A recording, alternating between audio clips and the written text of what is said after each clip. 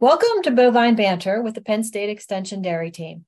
I'm Ginger Fenton, and I'm a dairy educator based in Mercer County, Pennsylvania.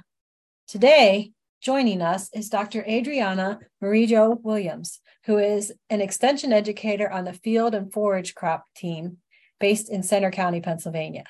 We will be talking about mycotoxins and what they mean for your crops and your animal feed. Thank you for being with us today, Adriana. Thanks for inviting me, Ginger. So like Ginger mentioned, my name is Adriana Murillo-Williams. I came to Penn State in 2018, and since then I have been part of the Penn State Extension field and forage crops team. So I get to work with corn, soybeans, small grain, and forage producers. My background is in crop production and plant pathology, so the work I do targets both grain production and also integrated pest management. Before I came to Penn State, I worked at the Seed and Grain Research Center at the University of Costa Rica, where I was teaching and doing research on mycotoxins in grain crops like corn, rice, and beans. Let's start with a basic question for our listeners so we're all on the same page. Can you explain what mycotoxins are, including how they get into crops and animal feeds? That is a great question. It sounds basic, but it's loaded. So I'm going to split it into two parts. We'll start with what are mycotoxins. So mycotoxins are toxic substances produced by fungi that can cause diseases or death in animals and humans. What makes mycotoxins so problematic? It's a natural question. So most of the toxins are heat stable and can undergo fermentation in, I'd say, most food processing methods. They are also active at very low concentration, meaning that just a few milligrams or even micrograms of these toxins can lead to health problems. So the consumption of mycotoxin contaminated commodities can lead to several acute and chronic diseases in humans as well as in animals. So let's say in livestock, mycotoxins have been associated with feed refusal, vomiting, reduced weight gain, and of course, reduced feed efficiency, liver and reproductive problems, and also immunosuppression. Some of these toxins lead to very specific acute responses. So for example, we have a group that it's called aflatoxins. This can be hepatotoxic and cause death in both animals and humans. Another type, we have the ochratoxins. They target kidneys, so they can be nephrotoxic. We have deoxynivalenol. This is a very common mycotoxin, also known as DON or vomit toxin. This toxin inhibits protein synthesis and it may cause immunotoxicity. We have another group of toxins, the fumonisin. They disrupt the sphingolipid metabolism and they are hepatotoxic. And last but not least, we have zearalenone, which is a mycotoxin that can lead to reproductive problems in animals, particularly swine. So now we're going to move to the second part of the question that, if I remember this right, was what molds produce mycotoxins and how they get into crops and animal feeds. Okay, so the simplest answer for that is a lot of molds. However, the mycotoxins that are of economic importance are produced by Fusarium, Aspergillus, and to a certain degree, Penicillium species. This is very important. How do toxins get into animal feed? When these fungi infect plants in the field or develop during storage, they can contaminate that substrate where they grow with mycotoxins. So I want to mention the most important fungi associated with mycotoxins. One, and probably the most common here in Pennsylvania, is Fusarium graminearum. This is a pathogen of corn and wheat. Mm-hmm. In corn, it causes the diseases known as Gibberella ear rot and Gibberella stalk rot. And in wheat, this is the organism that causes Fusarium head blight or head scab that I'm pretty sure a lot of our listeners know about. So this is the same fungus in two crops. So something I want you to remember is that this pathogen produces several toxins, including deoxynivalenol or DON that I already mentioned. Mm-hmm. It can also produce Don derivatives. It can produce valinol and also cerealinol. Another group of fungi that are mycotoxigenic are Fusarium verticilloides, Fusarium proliferatum, Fusarium subglutinans, and this group causes something, a disease called Fusarium E-rot. And these fungi can produce phymonicins that I already mentioned as well. A very important group of organisms that are also mycotoxigenic are in the Aspergillus group. We have Aspergillus flavus and Aspergillus parasiticus. They can cause Aspergillus E-rot of corn and can produce aflatoxins. And I want everybody to remember these toxins because they can cause cancer. And this is why they are so highly regulated. In addition, when contaminated rashes are fed to dairy cattle, aflatoxins can be excreted in the milk in a slightly different form called aflatoxin M1. The problem is that this aflatoxin M1 retains most of its toxic properties. And to finish with the group of molds that can produce mycotoxins, we have the penicillium species. These are commonly found in fermented feed and can produce citrulline, patchoulin, ochratoxins, and penicillic acid. Out of all these toxins, the FDA, the Food and Drug Administration, has published guidelines for fluvonicins, advisory levels for deoxynivalenol, and action levels for aflatoxins in human food and also animal feed and feed ingredients. Very helpful information, Adriana. Thank you for that introduction to mycotoxins. To follow up, what are some of the major mycotoxins of concern for Pennsylvania crops? Although many of the mycotoxigenic fungi have, let's say, a worldwide distribution, there are certain fungi that can dominate certain areas. So, for example, in the southern US, Fusarium verticilloides is the most common species causing E-rots. But in the northern part of the United States, Fusarium graminearum is more prevalent.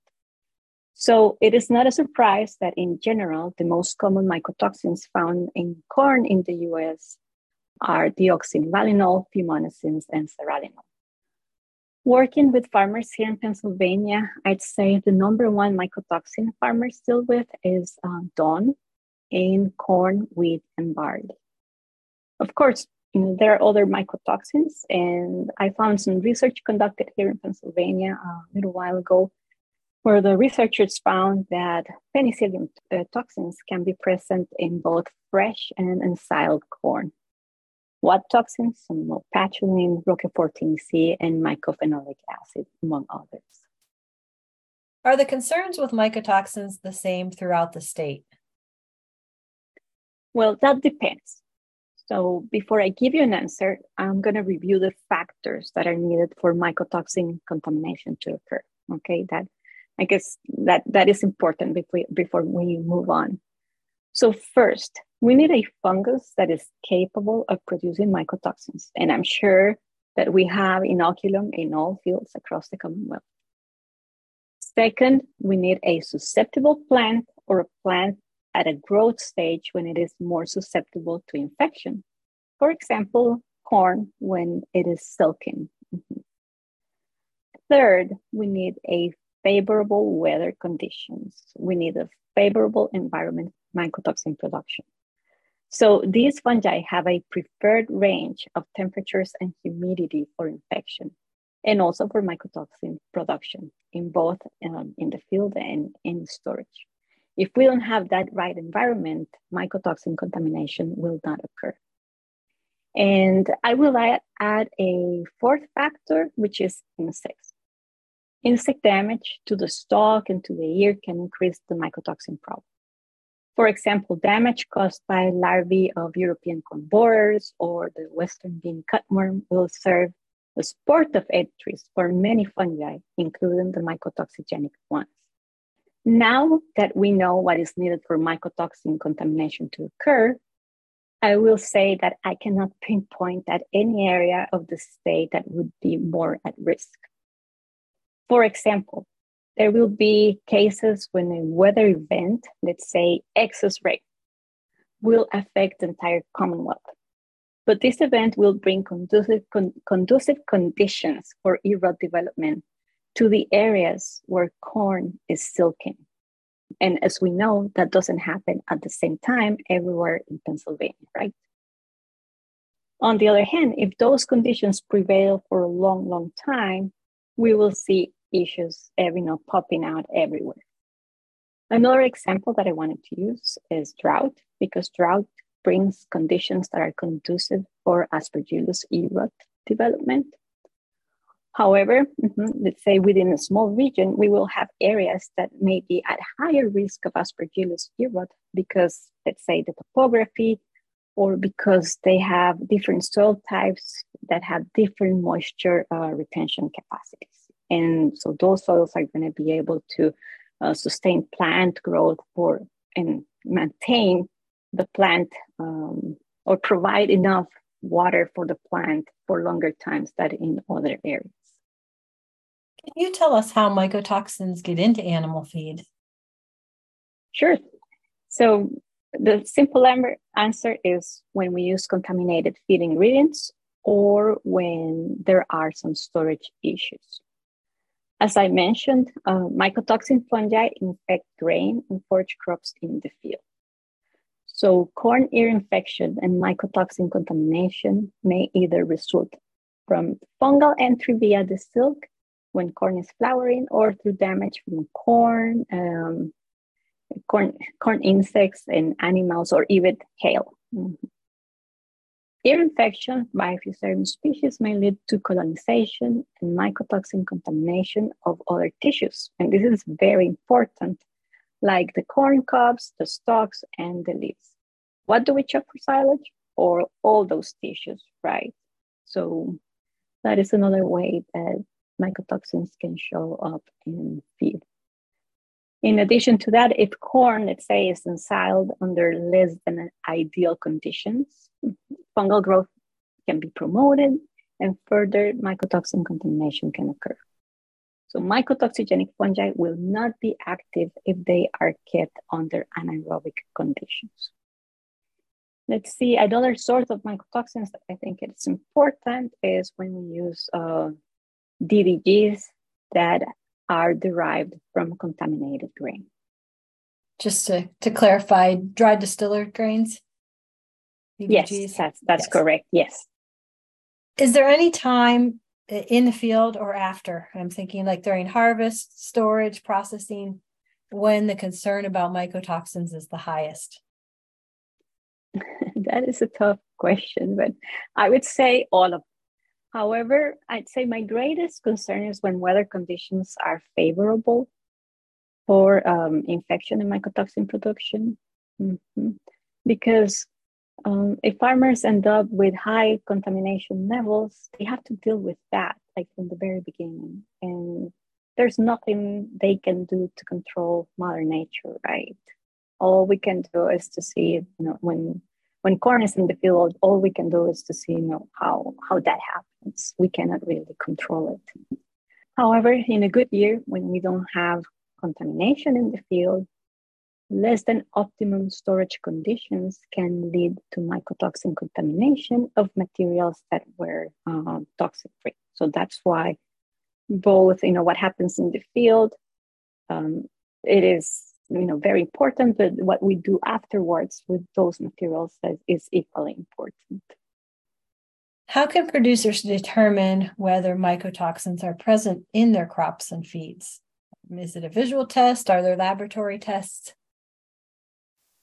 Also an excellent question. So I want to stress that the presence of molds does not necessarily mean presence of mycotoxins. What this shows is that the conditions for mycotoxin production exist, and this applies for both in the field and also storage conditions. The only way to know mycotoxin levels is by sending a representative sample of your grain or your feed or silage to a laboratory for mycotoxin analysis. Well, in addition to that, I always recommend scouting your fields before harvest. This is the way to find out If there are erods in your field, also the type of erods that you may have in your field, and also to know the levels of insect damage that may worsen the situation when you have them. And by scouting, scouting is the only way that you can also find those hot spots in the field where you see that severity of the erods might be highest. And you can plan on avoid those areas when you harvest. Can you tell us more about testing for suspected contamination by mycotoxins? So if a producer is concerned, how would you advise them to start to determine that they have an issue? Let's say that before harvest, the farmer scouted the field, found a lot of erods, and also sent a sample to a lab that came back positive for mycotoxins. Next step is, and this is very important, if your crop is insured, contact your crop insurance before harvest. This is very important. And at this point, they will send somebody to do a farm visit, probably to take a sample. They will direct you on where to send the samples to, because insurance companies work with certain laboratories. So I would say that would be the way to go before you proceed to harvest. So thinking to the next step, then, what should a producer know about reading and interpreting the analyses from the lab? Okay, so I would say that first, they should take the time to read and learn about FDA advisory levels and guidelines and action levels for the different mycotoxins in food and feeds. These are available for DON, for fumonisin, and also for aflatoxins, and they're very easy to find online. And they have useful information. And I'm going to give you an example. So let's say your wheat had DON levels slightly above 1 part per million, and that is the limit for human consumption. And this is an easy example, of course. So in the advisory levels, if you check them out, you can see that you could use your wheat for chickens as long as it doesn't exceed 50% of the diet. So again, they have useful information, and by using that as a reference, you would know what to do with your wheat that has more than 1 part per million of DON. On the other hand, as we know, a single fungus can produce different types of mycotoxins. So it is likely that you will have different fungi in the same sample as well. So this is a huge problem because all guidelines out there are made for individual mycotoxins. So there are no official recommendations for a situation when you have a mix of mycotoxins. And we know they can be synergistic and they can interact. So in this situation, my recommendation is that you always have to keep in mind that the risk of mycotoxins is going to depend on the type of mycotoxins you're dealing with, the level of those substances in the different feedstuff, the level of intake of those foods, and also the animal species, the age, the gender, and the nutritional status of the herd. I recommend farmers base their decisions on symptoms they see and also work with their veterinarian or nutritionist to make the necessary adjustments and to decide what actions to take. I think that's a good recommendation. Can you tell us what the negative effects of mycotoxins are on grain crops? That is an excellent question, and I know there's a lot of research going on that. So my answer is going to be short. So some mycotoxins like DON and fumonisin can be phytotoxic. And in the case of DON, it contributes to the ability of the fungus of Fusarium graminearum to cause infection in both wheat and corn. Adriana, what are some recommended practices for farmers managing their crops to prevent mycotoxins if they can? The first line of defense, I'd say, is genetic resistance. There are corn hybrids with some levels of resistance to both Gibberella erod and stalk rots. Also finding hybrids that are well adapted to your local conditions, for example, drought, that would be a way to go.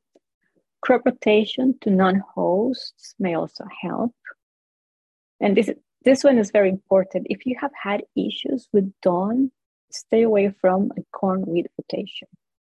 Remember, this is the same pathogen causing Gibberella yew rot and wheat head scab. And this fungus survives in the crop residue.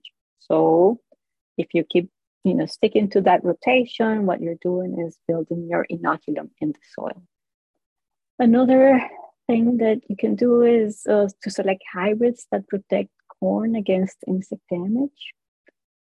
And I haven't mentioned fungicides, but there's a lot of research going on in that area as well. However, although there are some promising results, the results, like in general, have not been consistent at using yew rots. So that is something that I don't tend to recommend yet. All right. Thank you for those suggestions.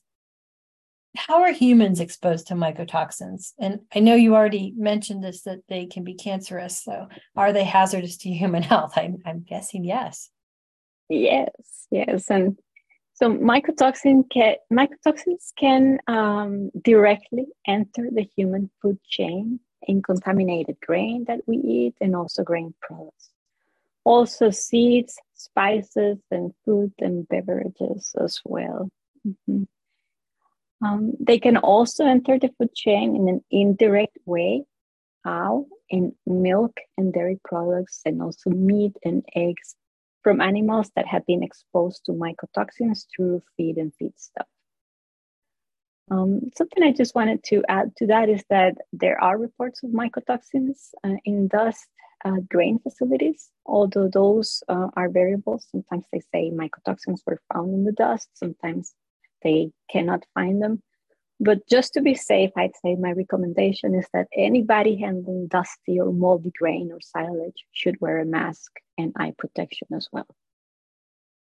Do you see any trends or changes that have emerged with changing weather patterns and climate changes? Well, it has been predicted that some mycotoxigenic fungi will increase their range within the country. And there might even be a shift in the predominant mycotoxigenic fungi in some areas due to a warmer climate. Here in Pennsylvania, and you all know this, we have experienced really hot and dry conditions at critical corn growth stages in the last few years. And it is in those years when I have seen reports of aflatoxins in corn at low levels, but there. Okay, and we know that Aspergillus yew rot can be favored by those conditions. So I think we will encounter more and more of the mycotoxigenic fungi that are predominant in the southern US, like Aspergillus and Fusarium verticilioides, Fusarium proliferatum, and Fusarium subglutinans causing Fusarium yew rot. All right. I'd like to circle back to a term you mentioned earlier. Can you explain the added concern with feeding distillers' grains that are contaminated with mycotoxins? Sure. So we know that DDGs will have higher concentration of mycotoxins than the grain that was used for distillation. And the natural question is, well, how much more concentrated, right?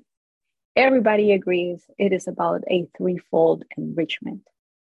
So I've seen the data for DON, I've seen the data for fumamicins as well.